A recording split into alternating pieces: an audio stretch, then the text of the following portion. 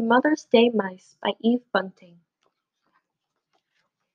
Biggest Little Mouse wakened first. It was early morning and still almost dark. He tugged gently on the whiskers of Middle Mouse, who slept next to him. "It's Mother's Day," he whispered. "Time to get up and go for our presents."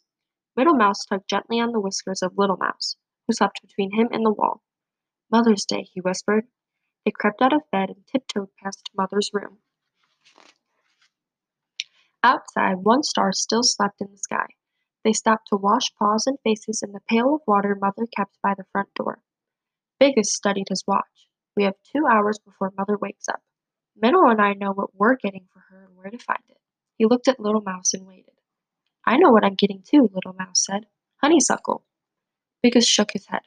"Little Mouse, honeysuckle grows only on Honeysuckle Cottage, and we know who lives in Honeysuckle Cottage. You'll have to find something else for Mother." Little Mouse wanted to argue, but Biggest was already lining them up, one behind the other. "Hold tails and be quiet as we go," he said. "The dark has dangers for little mice." They ran across the meadow. Little Mouse liked the tough, smooth feel of his brother's tail.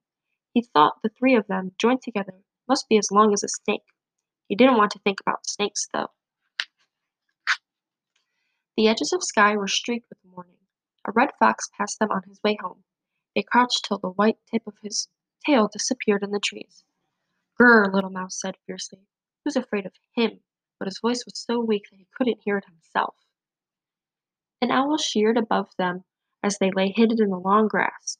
Little Mouse kept his eyes closed tight. If he couldn't see the owl couldn't see him. "You didn't have to squeeze my tail so hard," Little Mouse told him when they stood up. "I thought you might be frightened," Little Mouse said. "I was telling you I was here," Middle Mouse sniffed.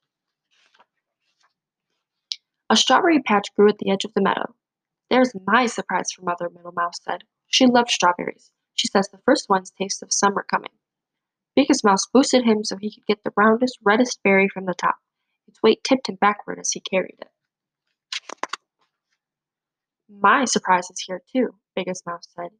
He picked the dandelion fluff ball and held it high by its milky stem. "It's a wish flower for Mother." Little Mouse thought the fluff ball was as beautiful as the spinning of spider webs. He could see the sky through it. "Mother will love it," Little Mouse said.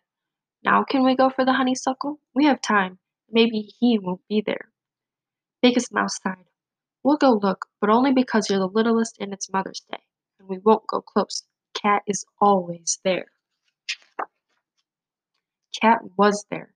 He lay on the porch of Honeysuckle Cottage, monstrously big, monstrously black. When he yawned his mouth was a dark, spiked cave. Little Mouse could see it clearly, even though they weren't too close. "Maybe he'll leave soon," Little Mouse whispered.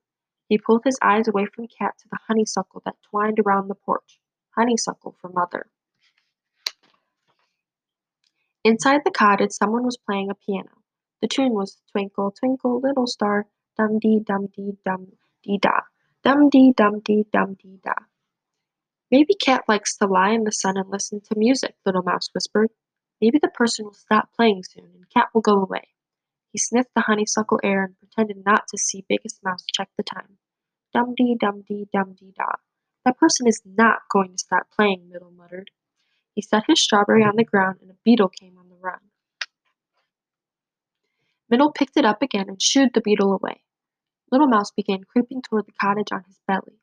Biggest yanked him back by his tail. "Stop that. Anyway, it's time to go. What if Mother wakes up on Mother's Day and all her little mice are missing?" "Or eaten," Middle added. "We have to go," Biggest said.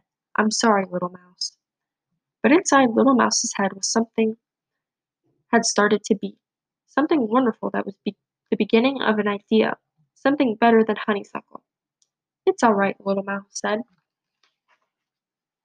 The sun had made a pink path across the meadow as they ran for home. "Bring her a daisy," Biggest said over his shoulder. "She likes daisies." "Bring her a rock," Middle puffed. "A small rock that's not hard to carry."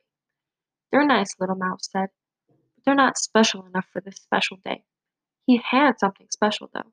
He had it strong and firm in his mind when they got home.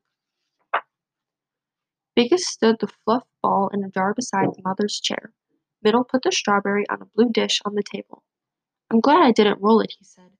"Sometimes I wanted to." but I carried it all the way and it isn't even squished." He glanced sideways at Little Mouse. "The strawberry can be from you, too, Little Mouse." "And the fluff ball will be from both of us," Biggest said. Little Mouse smiled. "Thank you, but I brought something of my own." He thought it was funny when his brothers looked all around and then rolled their eyes at each other. "Something I kept hidden," he said. Biggest Mouse held up a warning paw. "Shh! Mother's coming." "Happy Mother's Day!" they all shouted when she came in the kitchen, and Mother said, "Why, you remembered." "Remembered? We almost got eaten. Middle Mouse began, but Biggest poked him hard. Sometimes Middle talked too much. Mother blew on the fluff ball and it exploded into a million beautiful feathery seeds. "Did you make a wish?" Biggest Mouse asked. "Yes, a wonderful wish." Mother cut the strawberry in 4 pieces. "I love strawberries," she said. "The first one's taste of summer coming." She nibbled on an edge of berry and closed her eyes, and Little Mouse knew she was tasting sunshine and sweet corn and the cold waters of Meadow Stream. "Now me," he said.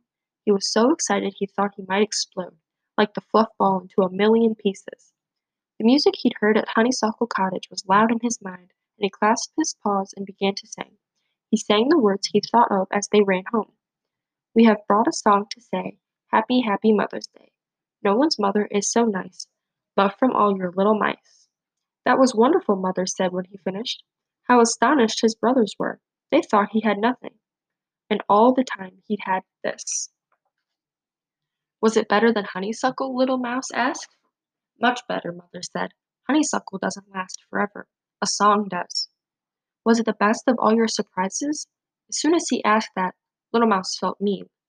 "The song is from all of us," he added quickly. Mother smiled. "All my surprises were lovely. You each brought me something different, and you each brought me something the same. Do you know what that was, Little Mouse?" Little Mouse knew. They'd brought her their love. Mother opened her arms wide, and they ran to her. "Let's sing Little Mouse's song," she said. Mother and her 3 little mice swayed together as they sang, and the kitchen was warm with wishes and summer coming and music and love. The end.